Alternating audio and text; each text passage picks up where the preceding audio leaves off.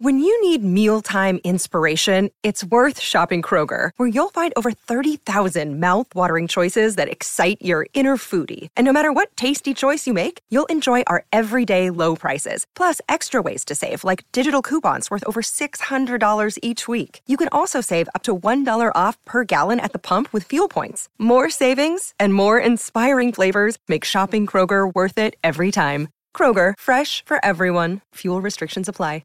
Another day is here, and you're ready for it. What to wear? Check. Breakfast, lunch, and dinner? Check. Planning for what's next and how to save for it? That's where Bank of America can help. For your financial to-dos, Bank of America has experts ready to help get you closer to your goals. Get started at one of our local financial centers or 24/7 in our mobile banking app. Find a location near you at bankofamerica.com/talktous. What would you like the power to do? Mobile banking requires downloading the app and is only available for select devices. Message and data rates may apply. Bank of America N.A., member FDIC.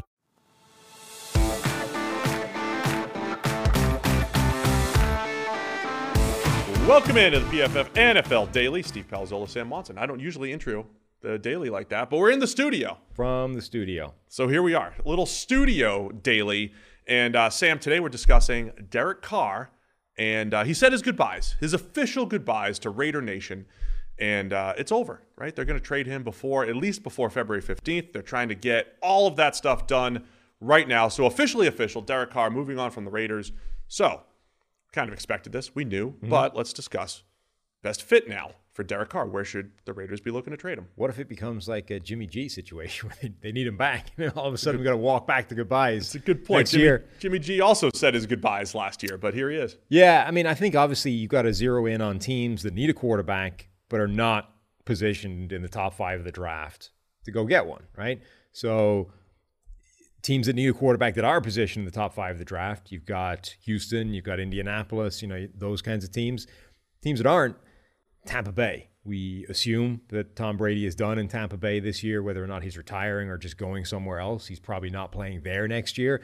So the Bucs are going to need a new quarterback. They haven't exactly been working on the basis that Kyle Trask is the obvious heir apparent. Like nothing there has suggested that he's the guy. So they're going to need a quarterback. And a veteran like Derek Carr gives you a pretty high floor to bring him in and not completely collapse as a franchise. The Panthers.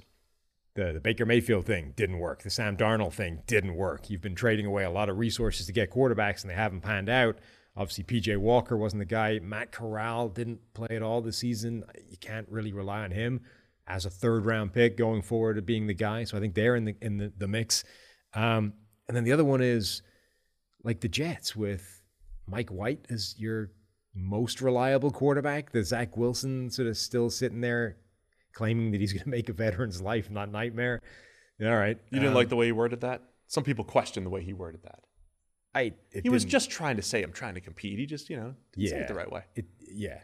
It was a failure of phrasing, but far from the most egregious thing that's come out of his mouth so far this season. We know the Jets are going to be looking for another quarterback, and they finished the season 7-10, but there was a point where they were very much in the playoff picture. It was a late season collapse if you really look at it, in part due to injuries to Mike White. But the Jets have set themselves up as a team that has a good foundation, right? I mean, from a team building standpoint, we talk about you take swings at the quarterback position until you hit one, but you also want to build an appealing enough place that good quarterbacks want to go there. And if Derek Carr was the quarterback for the Jets this year, they might be a 10 or 11 win team, the way they played defense and the way a guy like Garrett Wilson broke out at receiver and what they did offensively. So it feels like the Jets could be the most attractive one. Washington, the Commanders, right? Now, the tricky part for teams like the Commanders and, say, the Colts, right? You didn't mention the Colts because they're picking at 4, and we know they're going to want to look to the draft. But how much are they turned off by the fact where they went through the whole Carson Wentz experience, right? They both played that game. We're going to play the veteran game and, do the bridge quarterback thing and hope they're good enough. Derek Carr is a step above, I think, where Carson Wentz has been the last couple of years, step above 37-year-old Matt Ryan. But is that good enough for Washington, or do they have to just, we gotta get that next guy in the building to develop? I don't think that Derek Carr is going to be enough of an upgrade over what they had that you're going to want to go hard after that in trade. I just don't see them viewing him as that much of an upgrade over those players. So I think Washington, if they're going to make anything dramatic happen, it's going to be a completely different route. It's going to be the Aaron Rodgers of the world, or it's going to be a crazy trade in the draft. It's not Derek Carr. I mean, Aaron Rodgers could absolutely be available here and throw a wrench in Derek Carr's market here. So that's the other real question, right? If you think Aaron Rodgers could be available, do you rush to go get Derek Carr in the building? I don't know how many people would rush to get Derek Carr in the building. Not necessarily because Derek Carr isn't a good player, but because he's only, quote unquote, a good player. And he's on a lot of money. So, you're going to have to trade for him and then eat the contract that he's on. Like, that's a lot of investment in a guy that is only, again, quote unquote, good. All right, got to tell you about our friends over at Prize Picks. How does it work? You pick 2 to 5 players, and if they score more or less than their Prize Picks projection, you can win up to 10 times your money on any entry. A lot of flexibility here. There's no competing against other people. It's just you versus the projections available, and Prize Picks offers projections on any sport you watch, including the NFL, NBA, MLB, NHL, PGA, college football, men's college basketball, women's college basketball, soccer, WNBA, esports, NASCAR, tennis, MMA, boxing, disc golf, Eurobasketball, cricket, and more. Entries can be made in 60 seconds or less. It's that easy, and it's currently operational in over 30 states and Canada. So you can download the Prize Picks app or go to prizepicks.com to sign up and play daily fantasy sports. First-time users can receive a 100% instant deposit match up to $100 with the promo code DAILY. If you deposit $100, Prize Picks gives you $100. If you deposit $50, Prize Picks gives you $50. Don't forget to enter promo code DAILY at sign up for an instant deposit match up to $100. Do you think teams view Derek Carr as the same level of Matthew Stafford, though? No.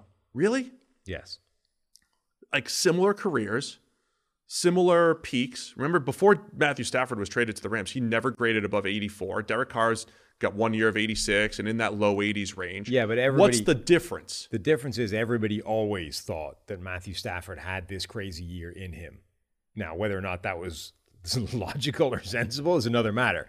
But the same reason, like, everybody always chased that one mythical year that Jay Cutler never put together. Matthew Stafford was that guy. Like, it's the Lions' fault. Like, Matthew Stafford has this year in him. We just need to unlock it. And then the Rams trade for him, and they unlocked it. Like, Matthew Stafford, well, at least playoff Matthew Stafford had that kind of run in him. It ended up winning him a Super Bowl. I don't think people are looking at Derek Carr the same way and going, Derek Carr has this breakout year in him where he's going to put it all together and you're going to be an all-pro and that's going to take us to a Super Bowl. People look at Derek Carr, I think, in a similar vein to like a Kirk Cousins, which is, I mean, he's good. I don't know if he's really capable of like taking a team somewhere that they're not destined to go already. And that's, I think, a difference. Like he's on $40 million a year. Yeah, I mean, it'll be cheaper if you trade for him because you're not going to take the bonus part of that and all that stuff. But here's what I'm saying. I think the numbers show that Carr and Stafford are closer than maybe the narrative shows. I'm also not saying I'm the team that's going to be like, going all out for Derek Carr. But I do think if you're a team like the Jets or a team that's close, that has a good infrastructure and all that stuff, like if you did add Derek Carr to the 2021 Rams where Stafford led the Super Bowl run, I think it could be comparable. I mean, Stafford's got a special arm and all that stuff, but Carr has a similar profile. Parts of their career where they were too conservative, parts of their career where they were very good but not great. But he's never had a good defense, much like Stafford. Never had that full all-around supporting cast like Stafford. I'm just saying I think Carr's comparable to Stafford, but I do think ultimately that Kirk Cousins bucket is the right range. I mean, I think teams view him as closer to Jared Goff than Matthew Stafford in that dynamic, like in that trade. Then he might actually be undervalued. Sure, but my point being, like, I think teams are closer to wanting to cash in on Derek Carr and try and shoot for something better than they are, yeah, we need a Derek Carr. You know what I mean? Like, the league at this point is trending towards good is not good enough. We need great. And if we have to go through crappy to get to great, let's make that happen. But we're getting rid of the guys that are just good because it's not enough. Okay. And also, to be fair, I'm only looking at Carr through like this, what's his ceiling standpoint. He is coming off his lowest graded season since his rookie year. 66th grade, comparable to the types of grades that Jared Goff was putting up before the Rams moved on from him. So the truth is somewhere in between, right? I'm not saying he's exactly Stafford, but there's elements of his career, if you look at him through the right lens, that he's there. And I don't know if the NFL will convince themselves of that. And if that's the case, I think the Jets are the biggest player in this market. Unless they think they can go get Aaron Rodgers and make just a power move, And maybe they're going to say Derek Carr's not enough to go compete with Josh Allen in this division, but the Jets feel like the best fit to me, given the infrastructure that they've put in place. Well, the Jets make the most sense because a lot like we talked about with Roquan Smith, that his value is different to a team that already has a good situation that they can just plug him into and he can add value to. The Jets have a playoff caliber team right now. Okay, they didn't make the playoffs, but they should have.